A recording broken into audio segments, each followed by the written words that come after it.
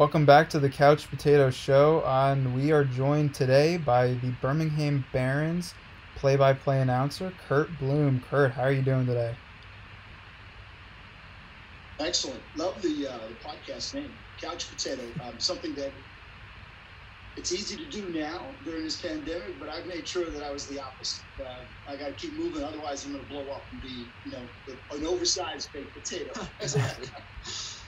Absolutely.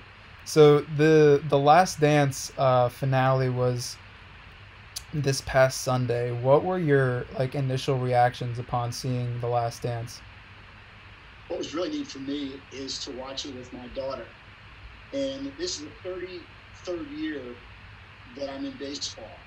And it's the first time ever I've been home in May or April or, most likely June, July. So to watch the story, and one of the great pictures we have is of my daughter in Michael's hands. So me watching it in itself was great, but to watch her watching it and find out about, revealing what this guy was special.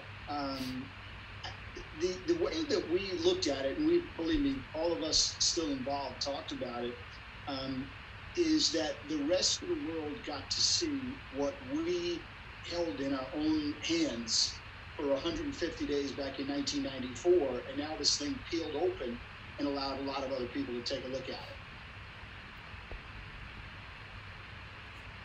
So what was the now obviously you said you spent the 2 weeks, not 2 weeks, the 150 days with Michael in Birmingham. Do you have any crazy Michael Jordan stories that you'd like to share? Well, I have a lot of stories, and some I would not want to share. That's absolutely true.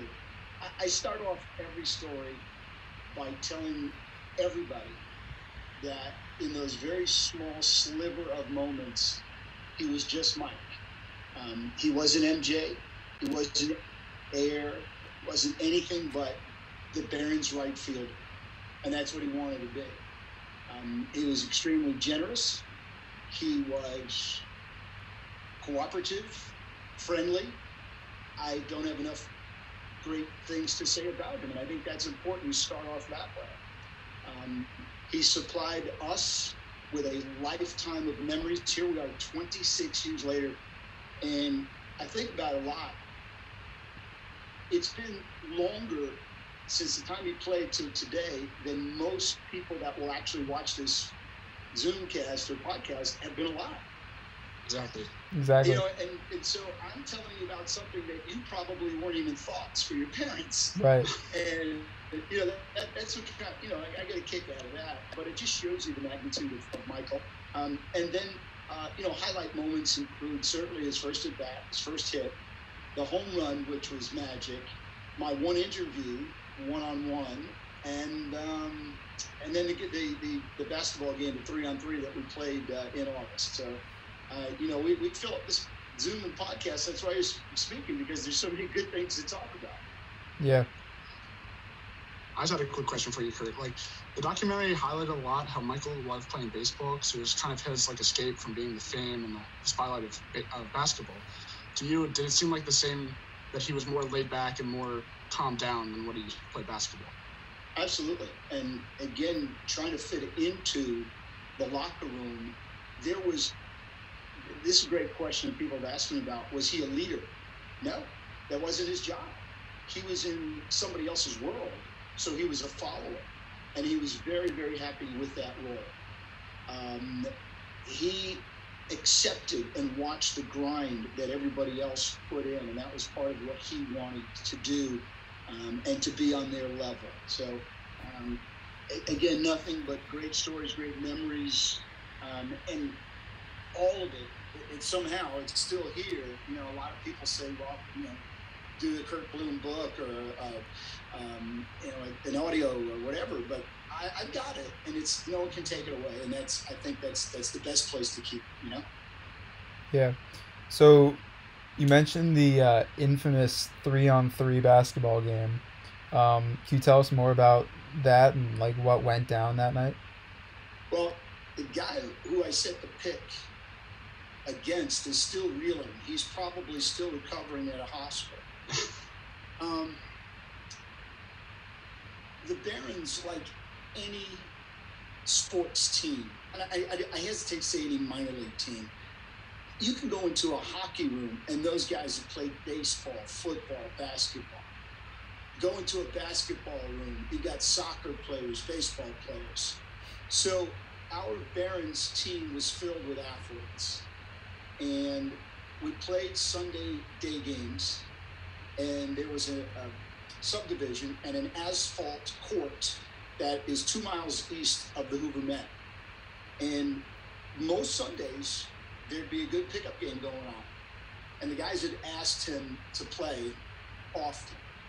And it was early August, and, you know, out of the corner of my eye, you see the Mercedes pull up into the little subdivision, the MJJJ 23, that was his license plate. And you say to yourself, is this really happening? I mean, the whole season, to me, I really pinch myself, is this really happening? But that was another, level. And it just happened that we divided into 3-on-3, and I was on his team. We didn't shoot free throws to figure that out or do anything like that. And so the ball comes to him, and I go like anybody would. I set a pick. Now I remember putting my hands together like this, and he looked down on me. He's 6'6". He's 6'6", and I'm 6 foot. He looks down on me and goes, "CB, I don't need that." And it's my one hoop story. I'm sticking with it. It's my banquet story. When I tell the stories at luncheons and dinners, that's the one I use. That's a great story. Throughout the documentary, something that was highlighted quite often was obviously Michael Jordan's ability to work and his work ethic and how it was so different from his competitors and how that made him stand out. Did you see a clear instance of that in baseball? Did he carry over that same exact mindset, and how was that evident, if so? Sure, yeah, absolutely. And he knew he had to. He knew he had to work extra hard, because to compete on their level, just the double-A guys, something he had never played baseball. And that work ethic is famous. And that work ethic, and the way I tell it, and I think this will resonate. Mostly, a lot of times, this was almost perfunctory on the road. At 1 o'clock, when you're finally getting out of your room on the road and you're starting to think about where we're going for lunch, he was already on his way to the ballpark with our hitting instructor, Mike Barnett. So Michael took batting practice, one-on-one batting practice. There was a taxi, there was a van, there was a car, whatever it was supplied by the other team to get him there. So he takes BP.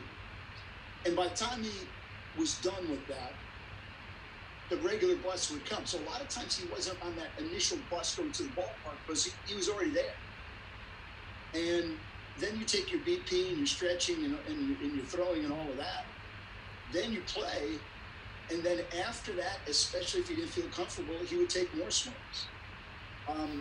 When I was younger, I used to shag fly balls. It's one of the things that so many broadcasters do in baseball, in the minor leagues. We go out in the outfield, we take a round or two, and we shag, and we act like it was, we're in a big league ballpark. And I did that with the weights that we have, and then the BP that I was out there shagging. And I will tell you, I realized after a while that by game time, I was out of gas. I was just so exhausted, and I'm thinking, this can't last much longer. And yet he himself would go on and do that every day without hesitation. Curt, I know you just talked about how MJ was always working on his craft and taking BP. What specific adjustments did you see? Because the documentary highlighted as the season went on, he got more and more off-speed pitches. So what adjustments did you see out of him that were important? Well, everyone started with fastballs, and for the first 6 weeks, it was nothing but beat him inside with fastballs and see if he could hit it, which he proved he could. And his at-bats were okay. The ball wasn't driven very far, but the at-bats were competitive, and he kept at-bats alive. It wasn't 3 pitches. And then after that first 6-week period, people were thinking, we got to do something different. And in that case, something different was throwing him curveballs, sliders, change-ups, things along those lines. And that's when the batting average dipped.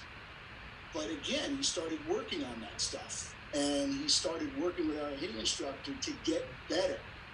So for the following few weeks, he was adjusting to that. He was thinking about that stuff, seeing it, and hitting it. And then the final few weeks, I think the best compliment is that Michael's at-bats were as competitive and as good as anybody else on the team. And thus, in a span of what would be 5 weeks, he hit 3 home runs at really one of the hardest, cavernous, spacious ballparks there are in the minor leagues. Do you think the infamous Sports Illustrated cover of him missing a swinging strike by about 2 feet had any effect on his drive of wanting to get better and improving his craft in baseball and really getting to that point where he can hit consistently and drive in runs consistently? As you saw in The Last Dance, guys, Michael uses anything and everything for motivation. And although we didn't know it at the time, but that was huge. And when you talk about that cover, that Baggett cover, okay, that's what it said, Baggett Mike. It took a long time, and then, again, he didn't talk about it with us. It took a long time to understand that it really did bother him. But more importantly, the guy who wrote the story and, again, did not like the headline has become a correspondent of mine. His name is Steve Wolf, a brilliant career at Sports Illustrated. And I've talked with him recently. And you need to go back. There was an article he wrote last year. I think it was 18 or 19. And he found out that maybe that article was not correct, or that was a little rough, to say the least. And he called it his mea culpa. So Steve went back and interviewed everybody possible. Teammates, batting instructors, hitting instructors.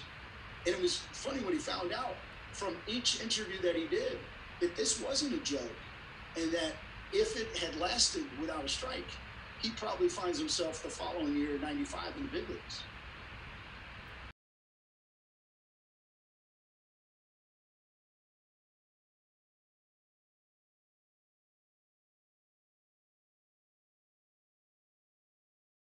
Starting pitcher Gary Wilson back in the second took a hit away. And he skied deep to left center when he hit the ball to the warning track. And that was in the fourth. And then in the sixth, Jordan pulled the ball a little bit more. Missed by 2 feet. Fly ball deep to left again. Ratliff going back at the warning track. Looking up. It is Gonzo Jordan. He's done it.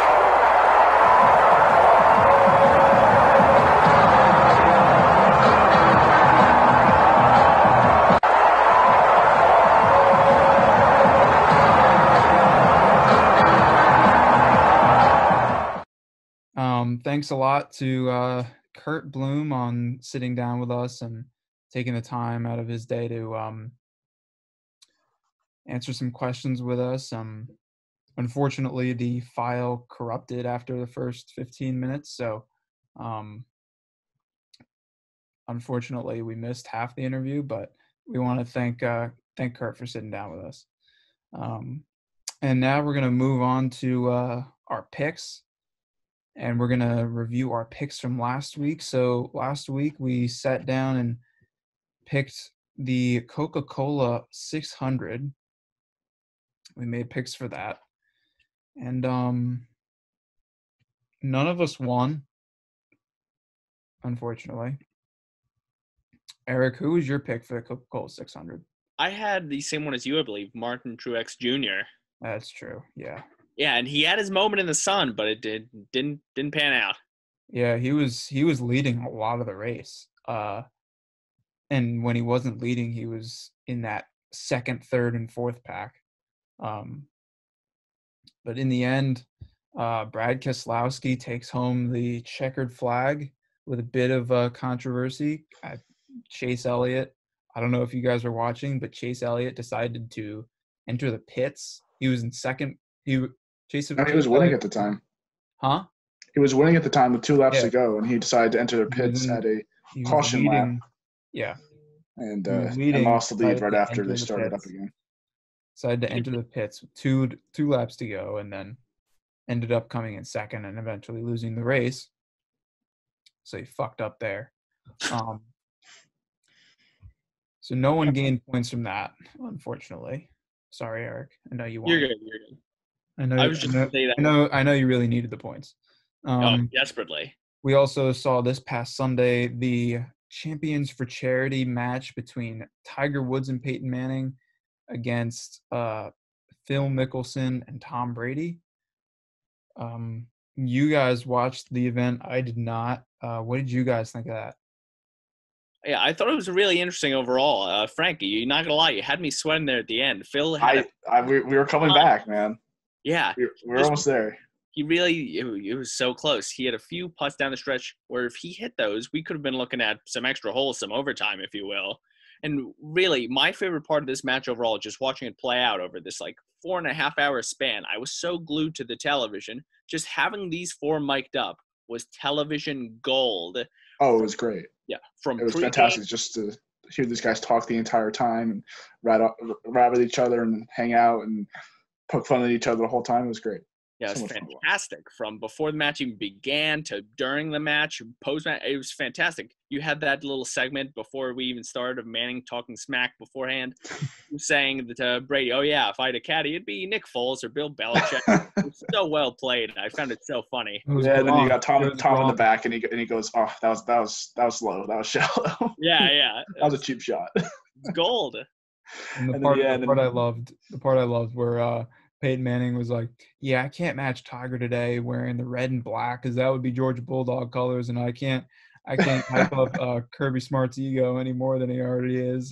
I can't have that floating around social media. I don't want to be sick on the first hole wearing Georgia Bulldog colors." So, and then you had one time where Charles Barkley was trying to smack talk, and then Brady was like, "Charles, I don't care. I'm trying to win a Super Bowl this year. This doesn't mean anything to me."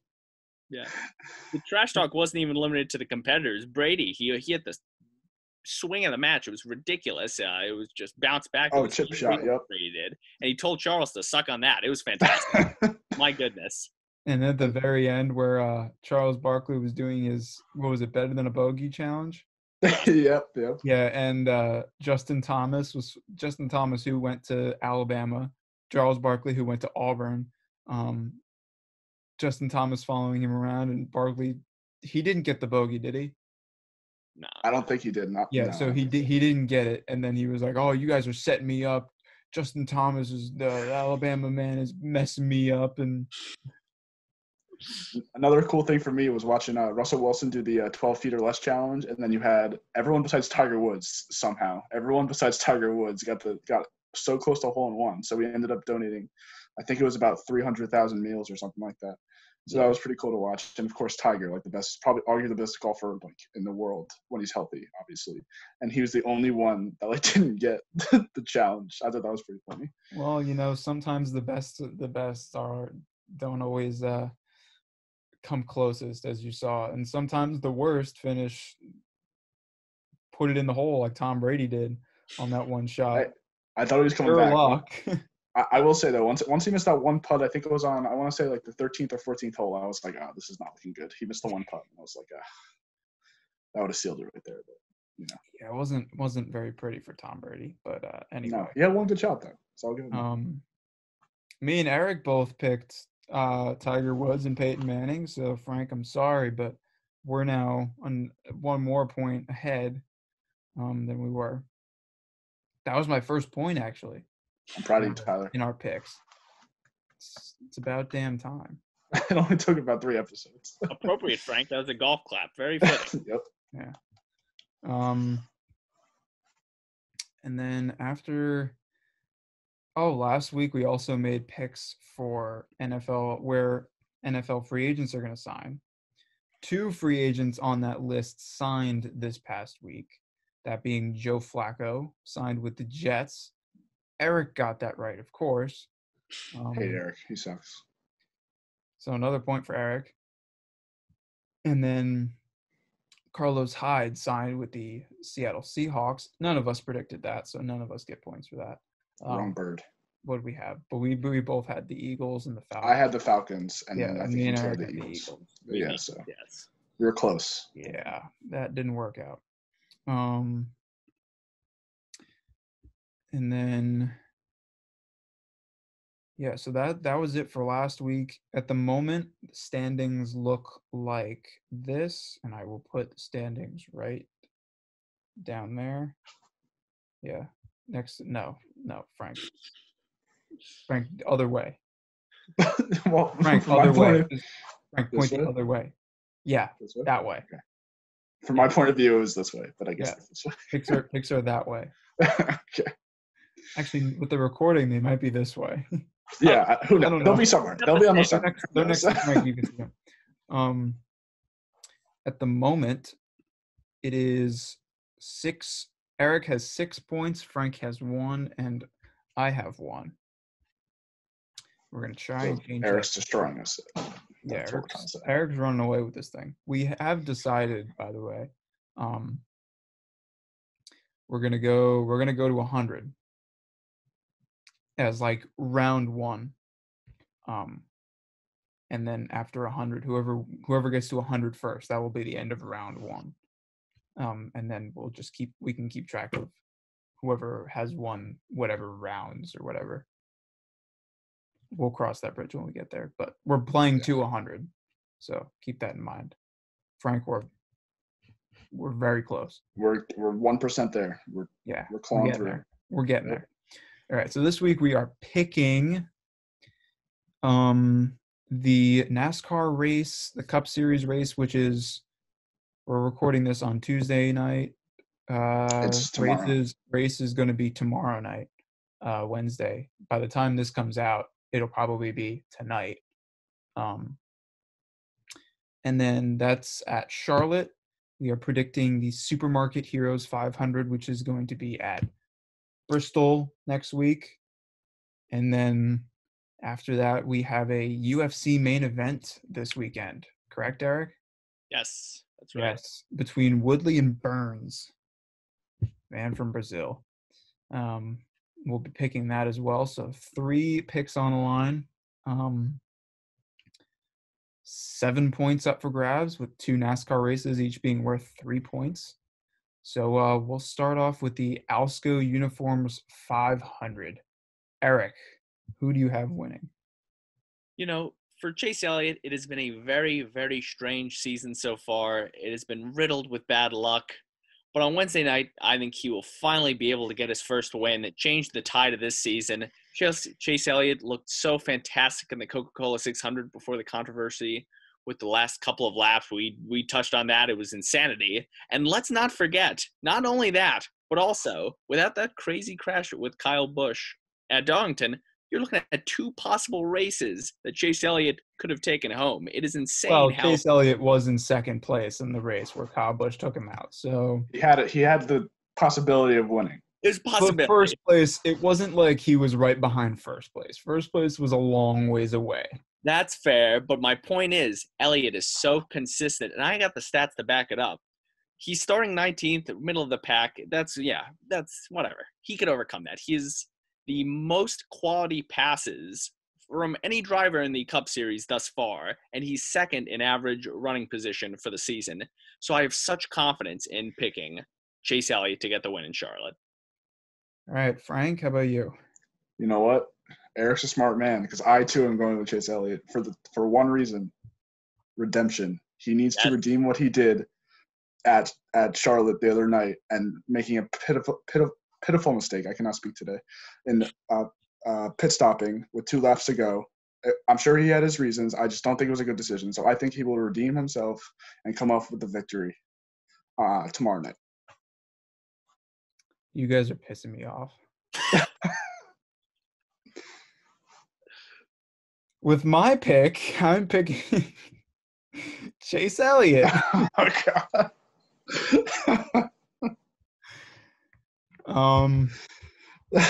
Like Eric said, Chase Elliott's been very close these past couple races, and if it weren't for the dumb pit last race, I think Chase Elliott takes home the checkered flag. I think that He was very close, obviously, with the whole Kyle Busch incident. I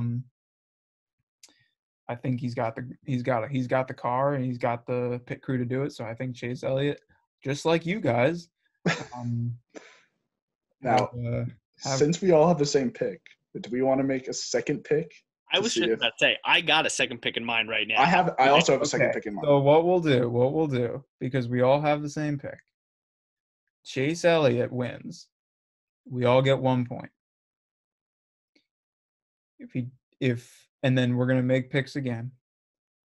If our other pick wins, you get the 3 points. If they finish 1-2, you get the points for whoever came in first. So if Chase Elliott comes in first and your other guy comes in second, you get 1 point. If your other guy comes in first and Chase Elliott comes in second, then you get 3 points.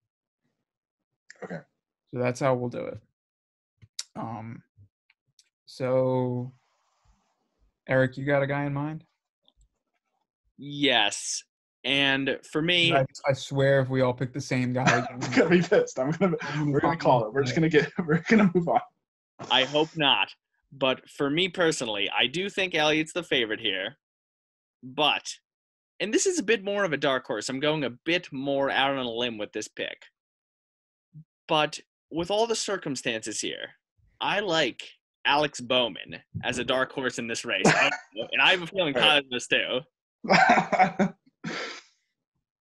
Frank, tell me you don't have... I do not have Alex Bowman. So we will have a choice. We will have a race. There's a silver lining here then. With my second choice, I'm going to take Tyler Reddick. And for this reason, because he won last year in this event, he won, it was a 300 last year.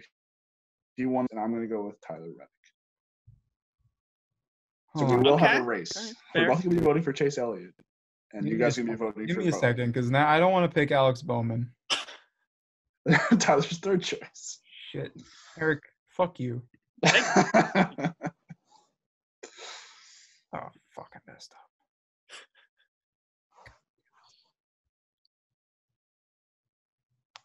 Hold on a second. I got to pull up the list again.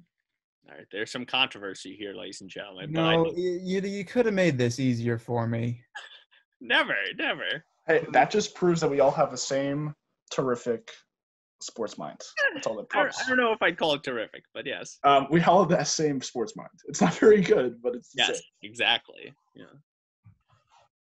Just as brilliant Right, minds you know what? like so do minds like ours. You know what? I'm gonna say fuck it. We're going with old reliable. Taking Kyle Busch in the number 18 car. Okay, all right. That's always a solid choice. It's never wrong. Yeah, you just when in doubt, go with old reliable. Okay. Yeah. So to set the scene here, if Chase Elliott pulls it out, we all get 1 point, correct? Yep. Chase Elliott pulls it out, we all get 1 point. Yes. If Alex Bowman wins, Eric gets 3 points. If Kyle Busch wins, I get 3 points. Frank, Tyler Reddick. Yeah. If Tyler Reddick somehow wins, Frank won last year. Frank will get 3 points if Reddick wins. Frank will get 3 points somehow. Tyler Reddick wins. We'll see. Tyler Reddick even. He was on the projected list because where is he sitting in the polls? Probably not well. 13th. Okay, that's not too bad. Not terrible. Kyle Busch is 17. Where's Bowman in the polls? Isn't he? Bowman's 2. He's up there. Yeah, he's definitely up there. And our boy Chase Elliott is 19. Yes. So we got a mixed group here. Oh, Jimmy Johnson is last. Fail. Quick note on Jimmy Johnson. Yeah. I know Eric's about to say this. From last race at Charlotte, I don't remember what day it was. Someone remembers, they can say it.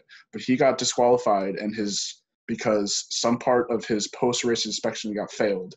So he moved from second place all the way down to 40th place. And I think I saw it on ESPN. It's like 120 races in a row that he's now lost, which is rough. Yeah, he's a future Hall of Famer in NASCAR. And unfortunately, this season is his last season. He's Yeah. calling it quits after this, and so close in this last race. He was leading for a good number of laps. Well, even if he won, he wouldn't have won because he failed the That would have been crazy if That he yeah. had won and then they had called it off. That would have been some Talladega Nights type shit right there. Yeah, we had so many people leading in that race before. It was crazy. Maybe it's because of the length of it, but Kurt Busch had his moment. Yeah, I mean it's 600 miles, so you're gonna have. My pick, however, never led. Eric, it's like if the three of us were to race from where we are in northern New Jersey down to Atlanta, the same person isn't going to be in the lead for this. You'd see some switches for sure. It makes sense. Yeah, I mean, 600 miles, you're going to see switches here and there. Fair. All right, so let's move on to the next race, which is going to be this coming Sunday, the Supermarket Heroes 500 at Bristol Motor Speedway. Now, some background info for you guys. Before this episode, we were just discussing the Bristol track, and we revealed to each other our original pick for this race. Singular pick. We all had, just like we all just had Chase Elliott winning, we all had Kyle Busch winning this race. Same minds. So, what we're doing is the same thing that we did last race. 1 point for Kyle Busch, and then 3 points for whoever else you pick. Second pick. So, without further ado, Frank, who's your second pick for the Supermarket 500? For no particular reason, because of course I had all my research done on Kyle Busch, so I'm just picking him out of the blue. If someone takes my pick like Eric did last race, I'm gonna flip. Well, I gotta give my man hope, so I'm gonna take Elliott for this race because I couldn't take him for the last race, so I'm gonna take him for this one. Okay, fair. All right, Eric, what about you? Just like you went back to your old reliable and Kyle Busch, I got my man Kevin Harvick. I love him, man. You know I do. He's gonna have to take him out for a steak dinner by the end of the season. I believe it. He sits at the top of the Cup Series standings with a win and top five appearances already. Is insane. He's been doing work. He's led more laps than anyone. 328 has the 10 lap advantage on the next closest driver. This guy is unbelievable. I'm telling you. So my pick is going to be somebody because I can't take Kyle Busch. So I got to take the next best thing, his older brother. You can take Curt. Yep. And hold on a second. I'll pull out some stats for you. Kurt Busch has 4 career wins at Bristol, 1 less than his brother Kyle. Well, now we're just screwed. He has won this exact event in 2002, 2003, 2004, and 2006. It's been 15. What year is it? 2020. It's been 15 years since he won. But my man Curt has been on fire this season. It's true. Look out for the I don't even know what number he is. Oh, I couldn't tell you. Is he 1? Yes. I don't remember. I believe so. He is 1. Look out for the number 1 car. He finished 3rd in the Real Heroes 400, by the way. That was a couple weeks ago. Just pointing that out. And then, is what it is. And then in the race after that, he finished. Never mind. Not good. Never mind. All right. Last but not least, we have the UFC main event. Eric, take it away. Eric's gonna have a field day with this, guys. Sit back and relax, get a drink, get comfortable. Eric's gonna have a spiel. He's gonna go off. Frank, you called it. I am so excited for this main event. Some people are saying it's a mismatch, wishing that Tyron Woodley were to take on someone like Colby Covington or some kind of bitter rival. But in my opinion, before I say anything with the prediction, Gilbert Melendez is a great, underrated, underappreciated fighter. He has good stand-up. He's shown it in the past. Phenomenal on the ground with his submissions. That being said, Tyron Woodley is one of the best fighters in the UFC when he is confident in his abilities and when he sticks to his game plan. Specifically, he needs to keep going forward, set up combinations on the feet. You can't just look for that big right. You got to throw some jabs with it. And he's got to use that rich wrestling background when necessary. Do not let recency bias fool you. When he dropped his strap against Kamaru Usman last fight, he was not loose inside the octagon. It was so plain to see for anyone watching. Just like he was not loose in his previous loss before that to Rory McDonald, which we need to go back to 2014 to reference. This guy was on fire before his last fight. And guys, you do not defend the UFC welterweight belt 4 times by accident. And I believe we will see the best version of Tyron Woodley when he steps in the octagon against Gilbert Burns, because he has a chip on his shoulder. He has something to prove. And he has never been a guy who's relied on the fans for support. He wants people to doubt him. This chip on his shoulder. There is no fans, so. Well, makes a point. That's a great point. But those watching at home, Tyler Maines, I'm telling you, this guy thrives based off of people doubting him. And Tyron Woodley's going to win in a big way. Wait, so you're taking Burns, right? Yes, exactly. No, it's going to be Woodley Frank. This guy, you're going to know very quickly, first 15 seconds of this fight, if Tyron Woodley goes out there and is like, all right, let me feel him out, go slow, not going to be a good night for me. But if he's out there and he looks loose, moving around, juice is flowing, it's going to be a bad night for Gilbert Burns. No, I just want to point out one thing. You said that how many times has he held the belt? 4. He defended the belt 3 times and actually retained it when he tied Stephen Wonderboy Thompson. That's on the fly too, so I believe. You could fact check that, but I believe that's correct. So he defended it 3 times and retained it once. Yes, for everyone at home, yes, defended the belt 3 times, retained the belt once. So that's a not good percentage right there. What? No. Hold on. So he's only retained it 1/3 of the time. So you're saying that 2/3 of the time he has lost. My goodness, they teach math at Alabama. I will tell you that. Hold on. UFC has crushed its ratings these past couple weeks. They have. Well, there's nothing else on. A lot of people are going to watch UFC. UFC is, besides obviously NASCAR and this past weekend golf, is the only thing on TV in terms of live sports. So it's safe to say that this is a very big fight, being that a lot of people are watching. That's the point. So what you're telling me is that, what's his name? Tyron Woodley cannot step up when it counts. I'm not saying that at all. No. So for that reason, Eric, I'm going with my man out of Brazil, Gilbert Burns, defeating Tyron Woodley. All right, fair. Like I said, he's underappreciated. He's talented. Seriously, people who think this is a major match. Yeah. Taller. Height always wins. There you go. Means he's a big height guy. Big height guy. I'm going to have to disagree with you on this one, Tyler. I'm going to take Woodley. Fine, I think he's by me. I'll get the point when my man, I forgot his name. Gilbert Burns. Gilbert Burns. I'm going to take Woodley in this one because just like the sheer size advantage that Woodley has over Burns and the strength that Woodley can play with, the only way I see Burns shorter than him.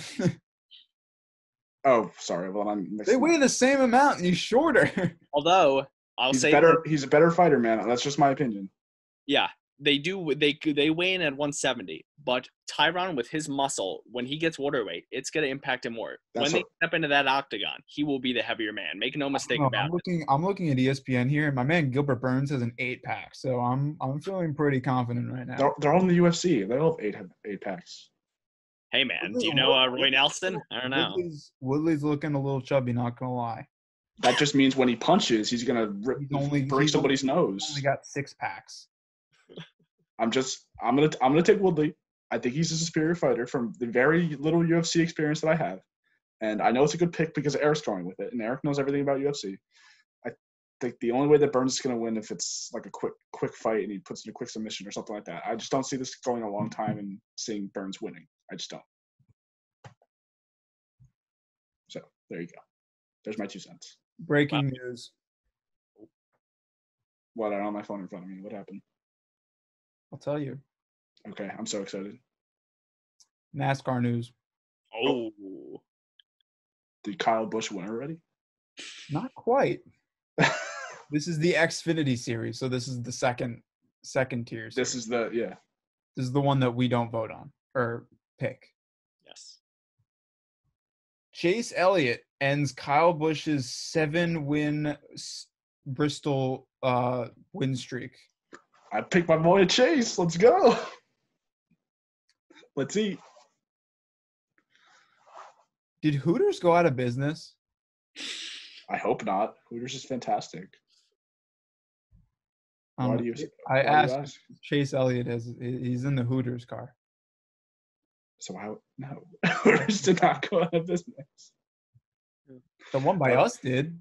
That would have been all over the news. That would have been the only thing they're talking about. Wait, the one by us went out of business? Yeah. Oh. That's what I'm talking about. Plunge a knife in my heart, Tyler. It was before Corona. I didn't even know that. That's killer. Frank's really down his luck, and it's about to get even worse with these picks. Besides Woodley, it'll get We bad. have Buffalo Wild Wings, though. We do have Buffalo Wild Wings. That just opened up at Willowbrook. So First, Bender, I'm going to win both these races, and I'm going to win this fight. Chase Elliott's going to come through with me. Tyler Reddick's going to come through for me. And Woodley's about to just destroy Gilbert. Gilbert's too tiny. Sure, little man. There you go. Just saying. I forgot who I picked for the UFC card. You picked got Burns, Nate. That's the third time you've forgotten his name. In the span of like 5 minutes. He's a confident man. You can tell. He speaks with conviction, Tyler Maines. He knows his pick. He definitely does. Yeah. I'm not feeling confident, though. Well, then you should have picked Woodley with me and Eric. That way we could all have the same picks for everything this week. No, because then I can't make up, like... It's a strategy, you know? Yeah, I can't... It's a strategy. It won't win him any points, but it's a strategy. You can't pass Eric if you pick the same thing that Eric does. All right, well, for a UFC fight, it's different because there's only two options. For the NASCAR, God knows how we all had the same pick for 2 reasons. Twice. Yeah. God, well, the Food City was an obvious choice because up until now, Kyle Busch has won repeatedly there until my boy Chase Elliott just beat him. Kyle Busch has 5 wins, 5 Cup Series wins at Bristol. That's all well and good. And you're talking about Kyle Busch like he's a god at Bristol. That's only one more win than my man Curt. Yeah. But, the reigning champion at Bristol right now is Chase Elliott. No, it's Kyle Busch. Okay. The point is, that race, look out for Alex Bowman, people. He's going to win. Frank, the Xfinity Series is a truck series. It's not race cars. It's trucks. Listen, I just look at track. I know it's trucks. All right, Tyler? I know that much about NASCAR. It's very little, but I do know that. I'm just looking at the racetrack, my man. Chase Elliott's about to pull it out. So after Bristol, just taking a look at what we've got in the future. So tomorrow night we have Alsco Uniforms 500 at Charlotte. After that, we go to Bristol. After that, we go to Atlanta. Sounds good. I'm just gonna get all the points anyway. I don't know why you're announcing it. Just wasting oxygen. I'm just taking a look ahead at what's So you can lose all the points? That's sad. You shouldn't do that to yourself. You should wait. No. Frank, in order to pick the right player in the game, you have to do your research well in advance. We can kind of see that, though. You guys can't see it. That's Michael Jordan right there. You guys can't see it, but there's a whole pad of notes. Before we all had the same shot over Mr. Carl Malone, and then before we all had the same picks for races, there were notes.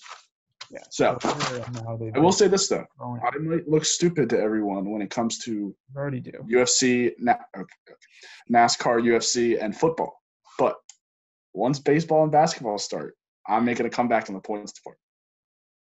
I will say that. By the way, next week we're doing who he play for, or for whom does he play for basketball? Copyright. For whom does he play? For whom does he play? He misspoke. Shaq, you guys didn't see that. Graphic here. Mr. Edit. I think me and Bender are gonna play, right? I think. Yeah.